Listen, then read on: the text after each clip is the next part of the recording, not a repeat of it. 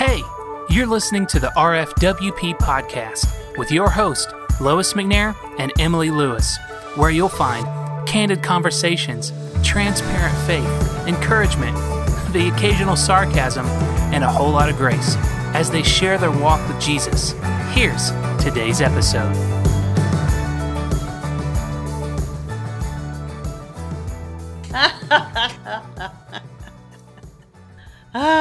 I don't even know if I want to be formal.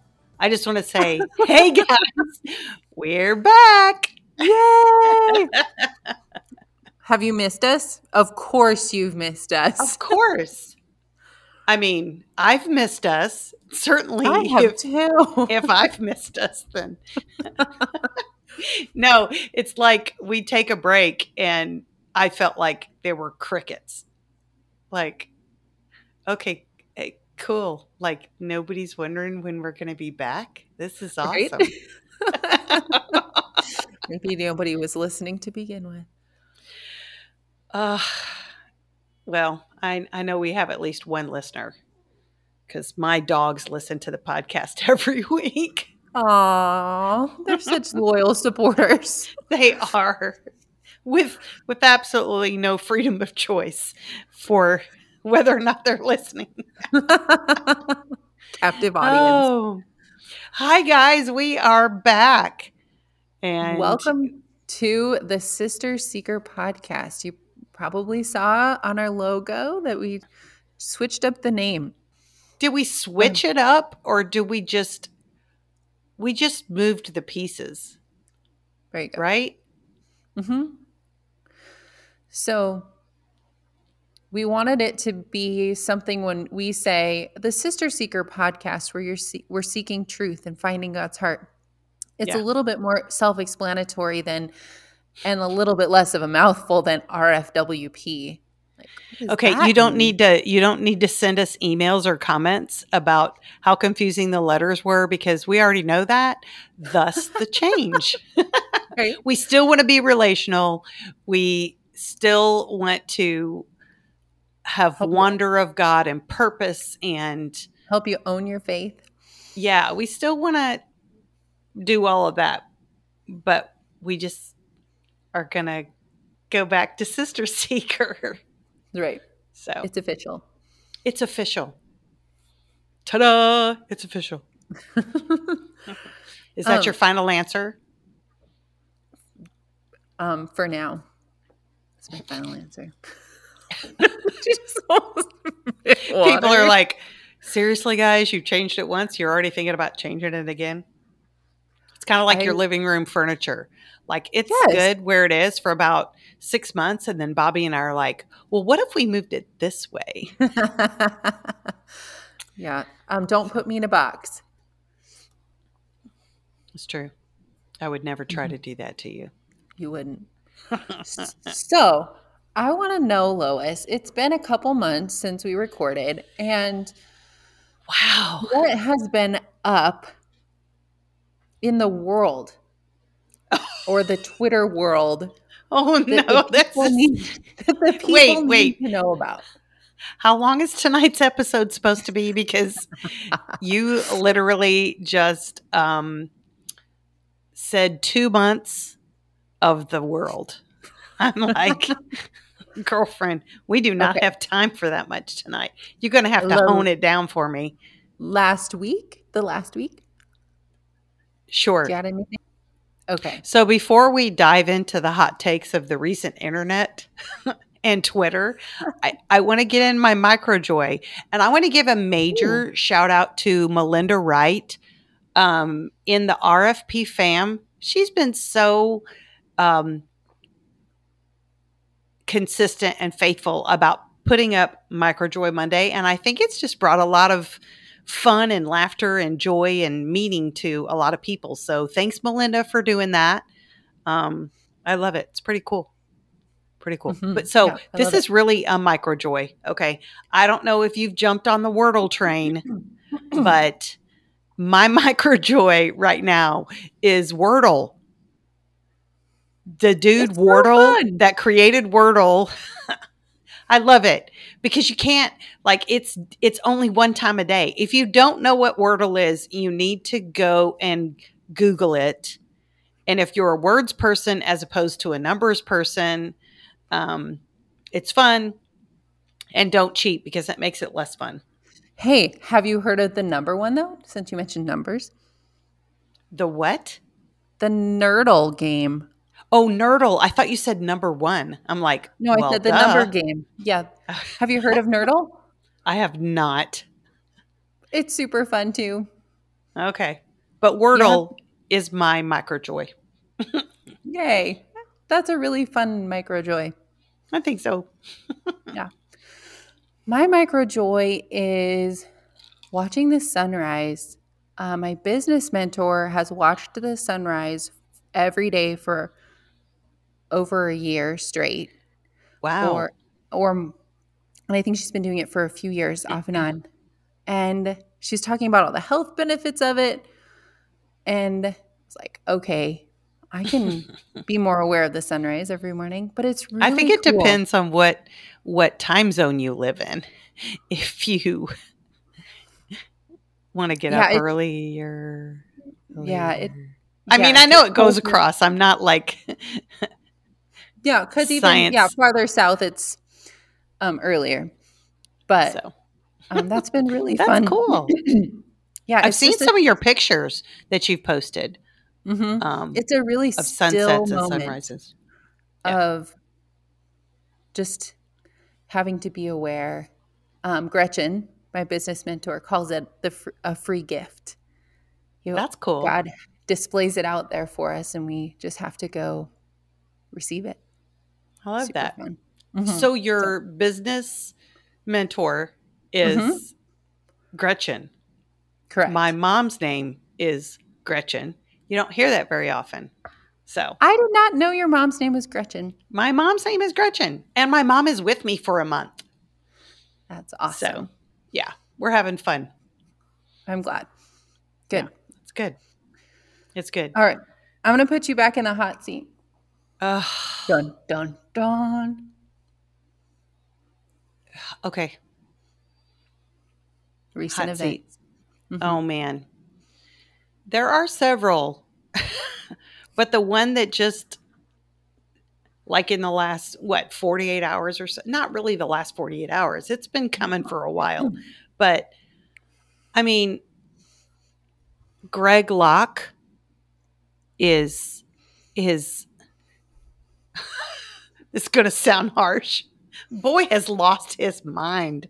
I'm sorry. The stuff that he is saying from his pulpit, the stuff that they're doing, him jumping from one thing to the next. And then this week in his message on Sunday, he literally was telling his congregation that they had 6 witches in their church. And I did say witches with a W in their church. Some of you are like, yep, it's true. But witches in their church and said 3 of them were there that Sunday, and he like put them on, put them on the spot and just, you have to go look up. And people have said, well, so-and-so's taking that section of his sermon out of context. Let me tell you something. There is no taking that section of his sermon out of context. He literally says in his sermon that demons had revealed to him that there are witches in his church that are trying to destroy his church and his congregation. Right. And he was calling out 6 women. Oh no, he did a caveat. He said he didn't let people know that 2 of those witches were men.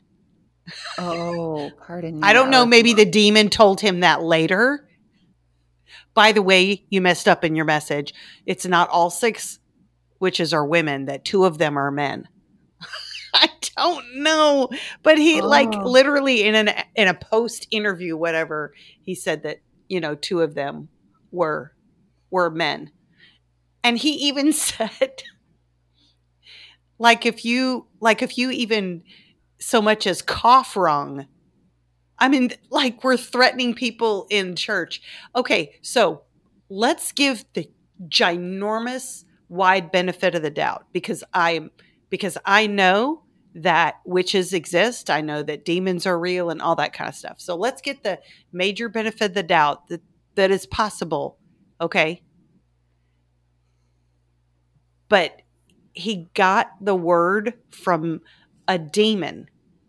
And how reliable are they? I mean, seriously. Who's your source, Greg? Who's your source? A demon told me this. Okay, and I know demons can speak. So all you people that are like, yes, but. Okay, so all the caveats, I know, okay? Because I know when demons were cast out in scripture that they spoke. You know, I understand all that. But yeah, and then a couple of weeks ago, we had a book burning. Yeah, and a couple videos before that, or around right before that, he was calling out different diagnoses as demon possession. Oh, He's yes. completely off his rocker. Let me tell you something. When he started calling that and started saying that kind of stuff, I have family members who are on the spectrum, who are autistic or and intelligent and beautiful and exactly who they are in God's creation. And for him to make those kind of statements, I mean, and the thing is, I don't know if anybody's checking him. You know, I mean, I know we're saying stuff on social media and jazz, but I don't know if anybody like in the Nashville area is like checking him and like, dude, No, you have to stop. Knowing what it's like to be on the inside of a spiritually abusive church, it's scary. Yeah. And you know, to even, there are so many things, and I tweeted about it today. There's so many things that disqualify him. I can't even call him a pastor because he's not a pastor. Besides the fact that he left his wife for his secretary, you know, and the whole thing, I'm just like, yeah. Okay, I'm taking too long on my hot take, but you ask, and that just... I did ask. It just, sometimes I just scroll on past. I'm like, ain't nobody got time for that. But this one was just like, oh my gosh. It's like, oh, anyway. Yeah. And you, any things that have bothered you? Oh, you didn't want me to ask. See, I'm sorry. It's not fair for you to ask me and I have to answer and I don't get to ask you. It doesn't work that way, chick. So I've seen a lot of the controversy, people being, well, that one dude's tweet about modesty. And then, wait a minute, back up. One dude's tweet about modesty. Okay, I saw a specific as though it's one. An isolated situation. Right? Because they don't know what the word modesty means in the Bible. Now, in our culture, modesty there is part of that.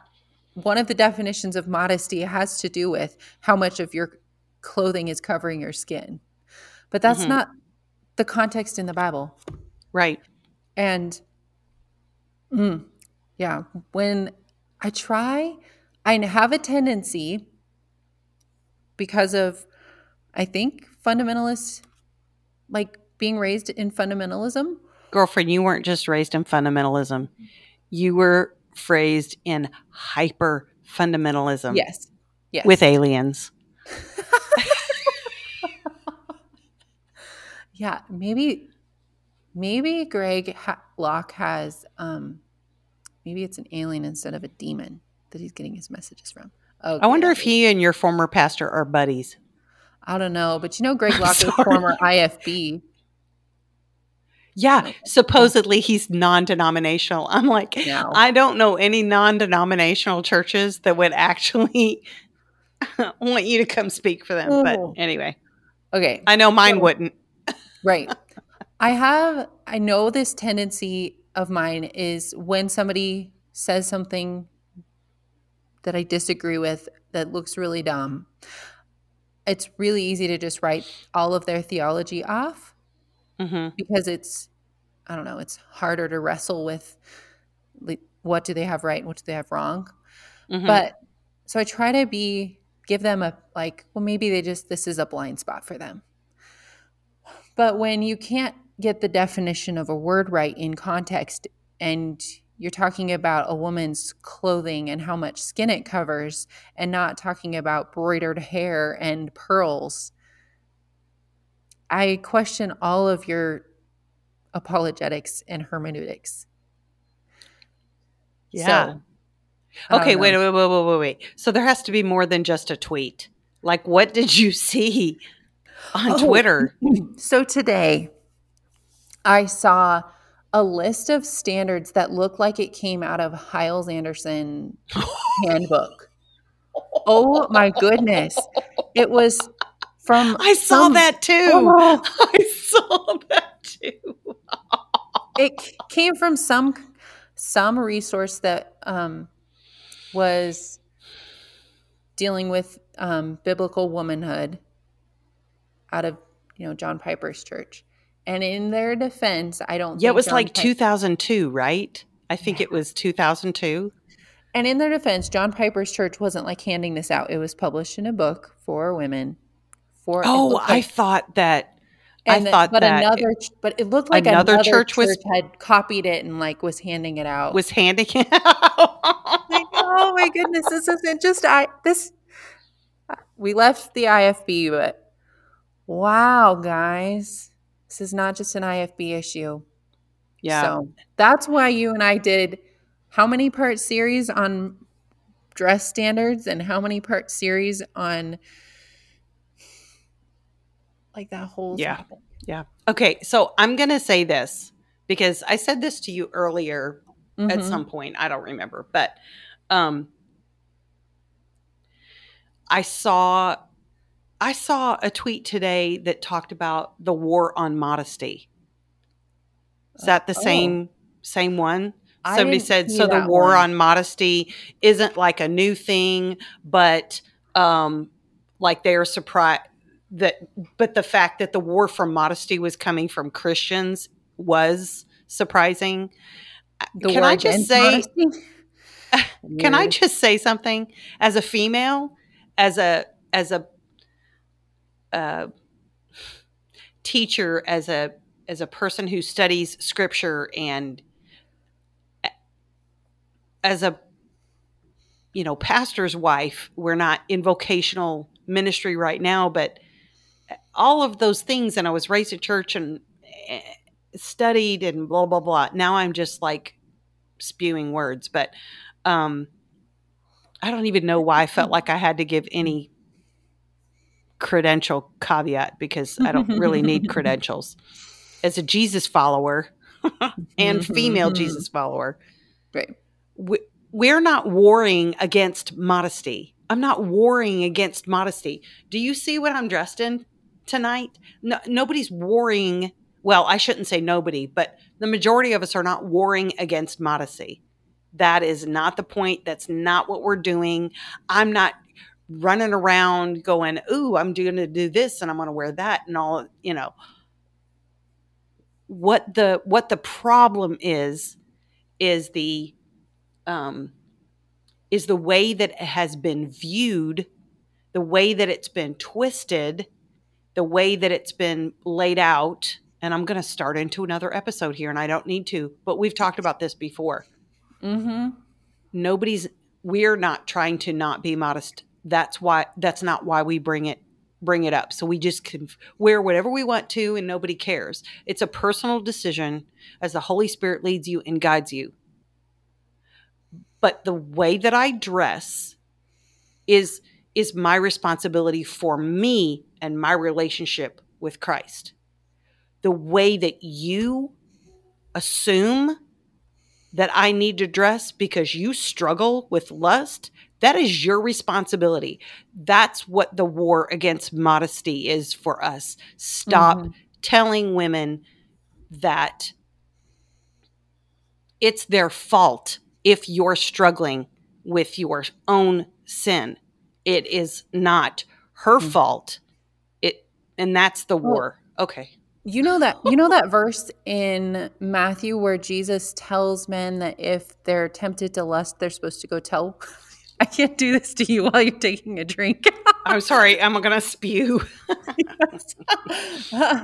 He tells them to go tell women to wear more clothes. You remember that verse? Yes. Let's see. Where is that? It's in Hezekiah something, and then Matthew re-quotes it. He's saying, he tells them to gouge their eyes out if they're tempted with lust. Not to tell women to go dress more. Yeah. So the original tweet was, I won't quote his name because I bet he doesn't want his name quoted now. But it was, "Dear ladies, there is no reason whatsoever for you to post pictures of yourself in low-cut shirts, bikinis, bra and underwear, or anything similar ever. Not to show your weight loss journey, not to show your newborn baby, not to document your birth story. Signed, your brothers." That was and do you know how many brothers jumped on that and said, "Dude, don't speak for me"? Yeah, that I can't even remember. Is his name Brian? Brian somebody. Anyway, yeah. Oh, we better stop because we actually have some content that we wanted to cover tonight. Right. But I'm so excited to be back together, and I'm so excited to be recording. We needed the break, and if nobody else noticed that we had a break, we needed the break, and just to spend time with our families and just kind of rest and reset. And I'm so glad we did. But I'm so glad we're back. Me too. It's going to be fun. It's already been fun. But this topic is just going to, so I'll introduce the topic, I guess. We have done some episodes on the names of God, El Roi and Jehovah Jireh. And that is something that we want to spend quite a bit of time on. It's just the character of who God is. Who God is changes us. How he shows up and pursues us and loves us and is just changes us without us doing all the striving and working. So it's so worth our time and our focus. But yesterday when Lois and I were trying to get together and which name of God were we going to pick? She said, well, it's actually pretty incredible that God knows our name. And ever since you said that, just sitting with that and reading through Isaiah 43, letting my YouVersion app just read it to me over and over. I know that our listeners are going to be so blessed by it. So before you read that passage in Isaiah 43 for us, I just want to remind you guys, those of you who know about Isaiah, and Isaiah was a prophet, and he spoke for God because of the message that God gave him. And prior to chapter 43, basically, God is reestablishing himself. He doesn't have to reestablish himself, but basically, he's reminding the Israelites, back in chapter 42, Isaiah is telling them what God has said. And he says in verse 6, thus says the Lord. And then he goes down to verse 6, I am the Lord. I have called you in righteousness. I will take you by the hand and keep you. In verse 8, I am the Lord. That is my name. My glory I give to no other. In verse 10, sing to the Lord a new song, his praise from the end of the earth. You who go down to the sea and all that fills it, the coastlands and their inhabitants.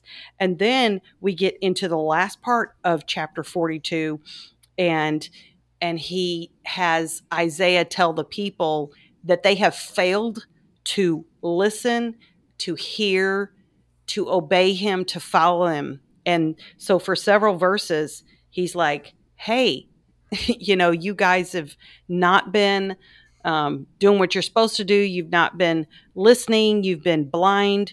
Um, and he just basically he poured out his anger on them. He lets them know what they're doing. So, and then that brings us to chapter 43, where he reminds them that he is their only savior. Mm-hmm. So Yahweh Yeah. has reestablished himself and said, hey guys, listen up, and then we get to 43. So if you'd read that passage, that'd be awesome. Mm-hmm. Yeah. But now, thus says the Lord, he who created you, O Jacob, he who formed you, O Israel, fear not, for I have redeemed you. I have called you by name. You are mine. When you pass through the waters, I will be with you, and through the rivers, they shall not overwhelm you. When you walk through fire, you shall not be burned, and the flame shall not consume you. For I am the Lord your God, the Holy One of Israel, your Savior. I give Egypt as your ransom, Cush and Seba in exchange for you, because you are precious in my eyes and honored, and I love you. I give men in return for you, peoples in exchange for your life. Fear not, for I am with you. I will bring your offspring from the east, and from the west I will gather you. I will say to the north, give up, and to the south, do not withhold. Bring my sons from afar and my daughters from the end of the earth. Everyone who is called by my name, whom I created for my glory, whom I formed and made. Man, there is so much to unpack in those first 7 verses. Oh, it's so loaded. The Israelites were God's chosen people. They still are. But I think that obviously we can glean from these passages of scripture, because a lot of Isaiah was quoted in the New Testament, whether it was talking to the Jews or the Gentiles. And so I think there is something to glean in every passage of scripture, whether you technically believe it was written for us or not. God's Absolutely. word is alive, right? Yes. And so when you have been looking at the names of God more on your own personal time, what has stood out to you? What has been, because we're going to unpack a little bit of that he calls us by name, but what's that been like for you recently? Thinking about God as all-encompassing. He is healer. He is our protector. He is our provider. He is Emmanuel, God with us. He's not threatening to leave if we mess up. He's right there with us. And I'm kind of circling back to the first name of God that we did, where Hagar named God El Roi. God, you see me. Mm-hmm. Like he knows me. And I think that really fits with talking about God, you know me. You know my name. And I mean, we've covered Psalm 139. God knows when we're rising and we're going down, sitting down, and thinking about God pursuing me. Because I think I found another just layer of area to heal in my relationship with God, feeling like he was still a little bit distant, and realizing like I don't recognize where he is pursuing me. So he is coming after us. And I love, down towards verse 7, where he is calling the sons and daughters from the faraway lands, and he's going to gather them. Like he's not passive and distant. He's all encompassing, he's surrounding, and he's pursuing me. He's pursuing you. And so that's what, studying the character of God or the names of God. Yeah. That's what's been standing out. That's good. I've been rewatching The Chosen with my mom while she's been here because she's never seen it. And it's just really sweet to just sit and watch it again. And the first 2 seasons to watch it again and to see her enjoy that. The other night we were watching the episode where Nathaniel is called to follow Jesus. And John writes about it in scripture, and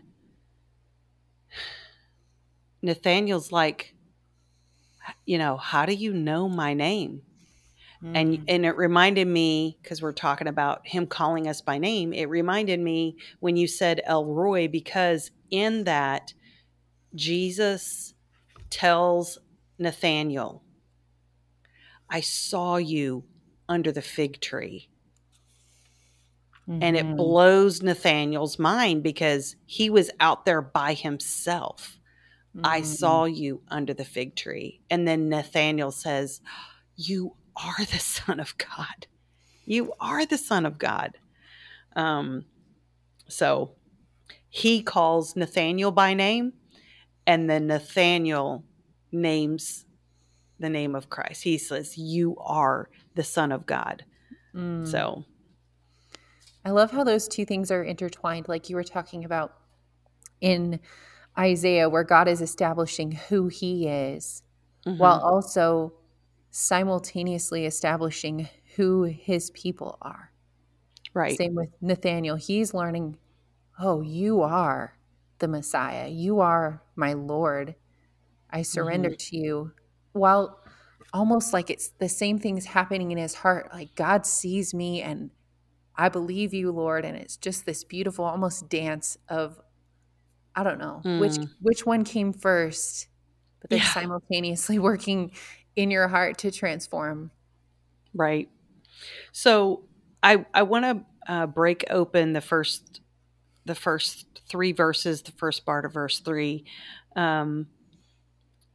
where he says, I have redeemed you.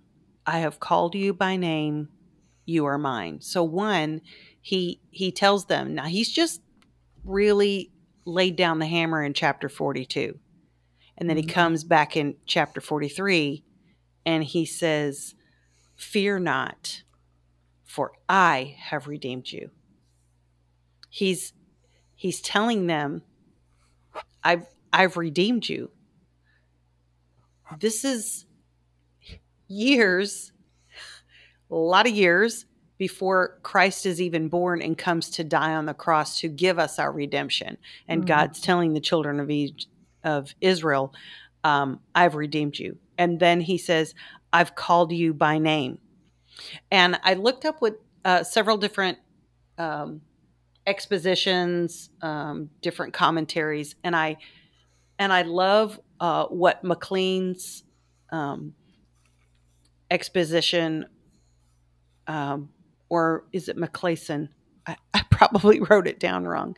But he basically says, what does God's calling a man by his name imply? And I thought, that is a great question. What does God's calling a man by his name imply? And it implies 3 things. 1, intimate knowledge. You refer to our love for Psalm 139. The know in there is the most intimate. It's the word yauda. So intimate knowledge. It implies a loving friendship, like a kindred, soul-tying friendship. Not what we in our culture have as friends, but just that soul sister, soul tying, soul brother, kindred connection. And then the third thing is his likeness. It implies his likeness. And it reminds me, we are created in the image of God. We are the Imago Dei. And then we take on his name. Mm-hmm. When we Right. when we ask him, when we allow him to be our Savior, he's chosen us, we allow him to be our Savior, we take on his name. My worship pastor said Sunday, and it was just crazy to me because all this started interflowing. It was where I was reading. It was also the song Back to Life that I led Sunday. And the bridge of that has 2 lines over and over. And it says, the enemy thought he had me, but Jesus said, you are mine. Mm-hmm. And that we take on his name. And our worship pastor said, when God looks at us, he doesn't see us as sinners. He sees us as saints because of what Christ has already done on the cross. You know, he was the propitiation for our sins. He was the advocate. He was the, and so he looks through Jesus to see us. Now, I'm not talking about those who have not accepted Christ, because he does not look at them the same. He wants to draw them. He still loves them, but he doesn't see them as righteous until they've accepted him. But I love this because it's his likeness. And then, you are mine. I look at you as righteous because you're mine, because of what I've already done. And I know here in Isaiah, he's talking to the Israelites, but this is a promise. And then we, as Gentiles who are allowed salvation, the fact that he's called us by name, that does apply to us. Mm-hmm. Right. I love you talked about how we are given God's name. And that's how verse 7 ends. He's calling everyone that bears his name Yeah. to himself. Yeah. Yeah, I love that. So let's look at starting to go in verse 2 after he says, you are mine. Mm-hmm. When I think about this, I don't know why this analogy, but it's kind of like, I don't know. It's kind of like being a kid and being on the playground, and there's a bunch of kids around, and something like with kids happens, and there's like name calling, and there's this group over here, and usually there's just 1 or 2 people on the other side, and it's like, all of the sudden this unexpected person steps in front of these 2 kids, and it's like, you can't mess with them. They're my friends. It's like God steps in and says, hey, you're mine. You're mine. Right. And Anyway, he's willing to fight. He's willing to exchange the Egypt as your ransom and Cush and Seba in exchange for you. Like, he really is stepping in the middle. Like, no. Yep. I will fight them for you. I will fight you. Right? Like, back down. They're mine. Yeah. So, but then you go to verse 2, when you pass through the waters. And I like and don't like the fact that it says when. I would prefer for it to say if and when, but if it doesn't. when. Yeah. Yeah, if or when. No, it says when you pass through the waters. It says when you pass through the rivers, when you walk through fire. It's like it's a given. And we know that the Israelites, they were dealing with that, and then they would deal with even more. But he says, when you pass through waters, I'm with you. Through the river, I'm with you. You will not be overcome. Doesn't mean we won't deal with it. Doesn't mean there won't be hurt and consequences, but we won't be destroyed. Mm-hmm. When you walk through the fire, you won't be burned. The flame won't consume you. For I am the Lord your God. Lord in all caps there. And I didn't check that specific place, but I have studied this before in a lot of translations when Lord is in all caps. It literally means Lord God Almighty. Mm-hmm. So he says, for I am the Lord God Almighty, your God, the Holy One of Israel, your Savior. And then he says, because you are precious in my eyes and honored, and I love you. I love you. And I remember growing up thinking, oh man, Jesus knows my name. He knows everything about me. And it was a fear factor type thing. Mm-hmm. Yep, You know, absolutely. it wasn't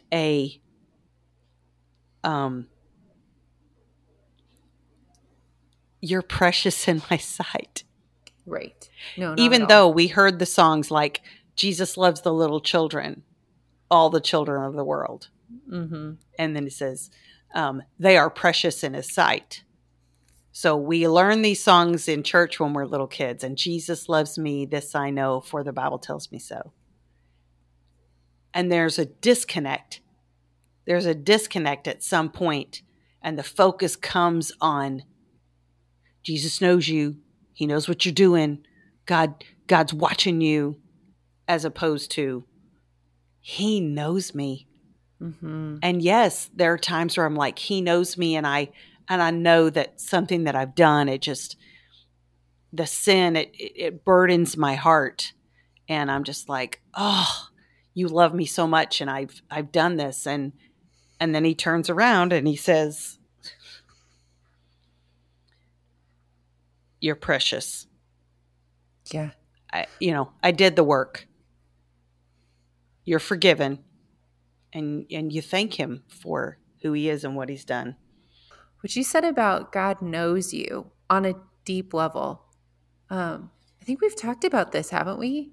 Mm-hmm. Knowing God and being known of God. And I was listening to, last month I listened to The Gift of Being Yourself by David Benner. It is a powerful book.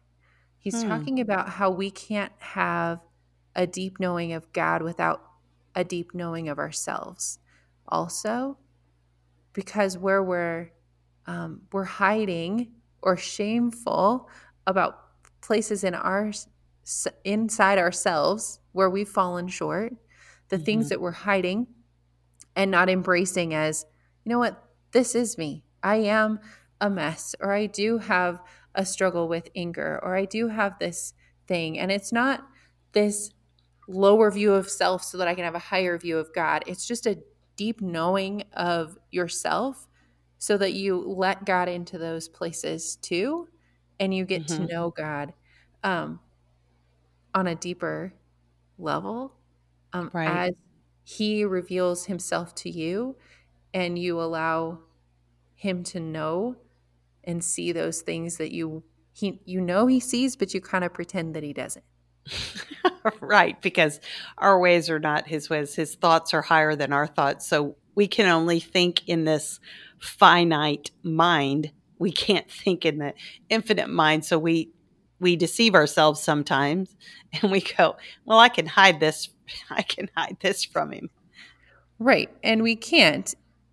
And that can stunt our ability to know God when we are trying to hide or stay, I don't know, better than we are. I love how the Message writes that verse. You said when you go through the waters, the Message Yes, please. says, Yeah. I just want to read that third verse, and then I can read more if you want. But it says, when you're in over your head, I'll be there with you.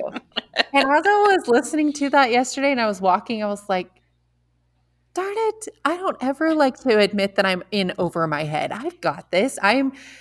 I struggle with self-sufficiency and I am strong and I, like learning to be dependent on God. All these listeners are going to start sending you verses on pride. Right? Oh, believe me. I'm in therapy too, y'all. I'm seeing a therapist over it. I love that. I love that. So it's hard, but I love it. I mean, it's good. Yeah. Yeah. But that verse, when you're in over your head, like we don't like to admit that. And that it kind of blocks our ability to receive from God when we're like, oh no, thanks, I got this. When he's like, okay, well, I'm not. You really? Okay. But he's right there and he wants to scoop us up and he wants to help us. Yeah, that's kind of another tangent, but he knows us. Yeah. In that deep knowing, like you're saying, not something we have to shy away from or be afraid of. I couldn't help but get tickled when you were saying, you were just kind of characterizing God like, really? You got this? I was thinking like he's sitting back, which, okay, guys, we know he's not doing this, but like he's sitting back going, oh, you got this one. Okay. And he's sitting here talking to Holy Spirit, even though they're all, and he's like, okay, all right, watch this. Right. 5, 4, 3, 2, 1. Yeah. So how'd that work out for you? Right. I'm just like, she'll be back. Right. And that's the beautiful thing is God doesn't give up on us when we're like, I'm fine. I'm good. He is still right there with us. We don't ever get to the place where he's checked out and like, oh, okay, I guess you won't ever need me again and I will just leave and never pursue you and never try to teach you or love you again. He doesn't give up that easily. And that's such a blessing. Yeah. And but let me ask you this, and it made me think of this because we're all about untwisting the narrative, a lot in our episodes, and we want that. So you just said it's not like he gets tired and gives up and all that. But what about the narrative that gets perpetuated from the pulpit that if you do this, you're disconnecting yourself from God? He's not going to hear you. He's not going to hear your prayers. He's not going to, like he's sitting over here and he's closed the door and locked it and is like, when you really grovel enough, I may take you back. Right. Well, funny you should say that. I actually just wrote something yesterday about that, untwisting the narrative around kind of that same theme, but addressing it in a specific hymn that we all grew up singing, Trust and Obey. Yes. Because, yeah. But I guess to answer you, which we should trust him and we should be obedient. So that wasn't right. No, it's just the narrative. But it's not conditional. Right. Because that song even says, while we do his good will, he abides with us still. And that's, oh, wait, just while we're doing it? Right. But to answer your question simply, and I know this doesn't untwist the entire narrative, but did God say that he would never leave you or forsake you? Or I'm pretty sure that's in scripture. Only when you've got it together, or only when you're not disappointing your Father. No, he is so secure in who he is that you can't threaten that with your distrust of him. Or when we do stray, he is constant and he does not change who he is or how he shows up in the world because of our lack of faith or our missteps. Yeah. So going back to our original passage, it starts in verse 1. But now, thus says the Lord, he who created you, O Jacob, he who formed you, O Israel, fear not, for I have redeemed you. I have called you by name. You are mine. I don't know this for sure, but I do know that large portions of Isaiah are quoted all throughout the New Testament. So these are passages, these promises of God, these affirmations that the children of Israel belong to him. They were memorized and passed down from generation to generation. Mm-hmm. So even though this passage isn't, I couldn't find it specifically quoted in the New Testament, even though there are several other passages of Isaiah in the New Testament. You have to know that this passage, those who were taught by their parents were, had this passage memorized. Remember what the prophet Isaiah said? The prophet Isaiah said, "Fear not, for God has redeemed you. God has called you by name, and you are his." Mm-hmm. And so I just want our listeners, and for you and I both, to just really dive into taking that on 100%, that he has already redeemed us. He has called us by name, and we belong to him. Yeah. I love what you said. Just taking that on, almost like just believe it fully. When the thoughts come in that our enemy likes to plant seeds of doubt in, well, you're not really good enough, or you're not worthy of God's love, or old patterns, those seeds that were planted 20 years ago, those old patterns of, am I really loved by God? Is he really here with me right now? You mean I don't have to invite him to be here because he's right here with me, or just like he's in my presence? When those thoughts come up, put on the truth. Speak back to those lies. Get right. I don't know if you should get aggressive is the word that comes to mind, but just say absolutely not. That does not belong here.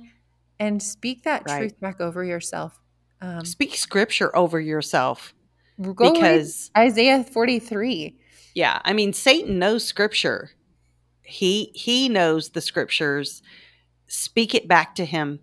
And, you know, the song that we led Sunday, the Back to Life, it's portions of it are based straight out of scripture. And the chorus says, "No longer I who live, but Christ in me. For I've been born again. I've been set free. The hope of heaven before me, the grave behind. Hallelujah. He brought me back to life." And then I already told you earlier, part of the bridge says, "The enemy thought he had me, but Jesus said, you're mine. You're mine." And here it is in scripture. You are mine. I've called you by name. Yeah, it's so powerful. Guys, we're so excited to be back with you. I hope you just take this passage and read over it and just let it soak in. And we'd love to hear some feedback from you regarding Isaiah 43. And what it's meant to you. Maybe you have a story that you're already so familiar with this passage and it's been a part of your life. We would love to hear that too. You can message us. And Emily, we're going to put kind of some of the changes in our names, right, in our show notes. Right.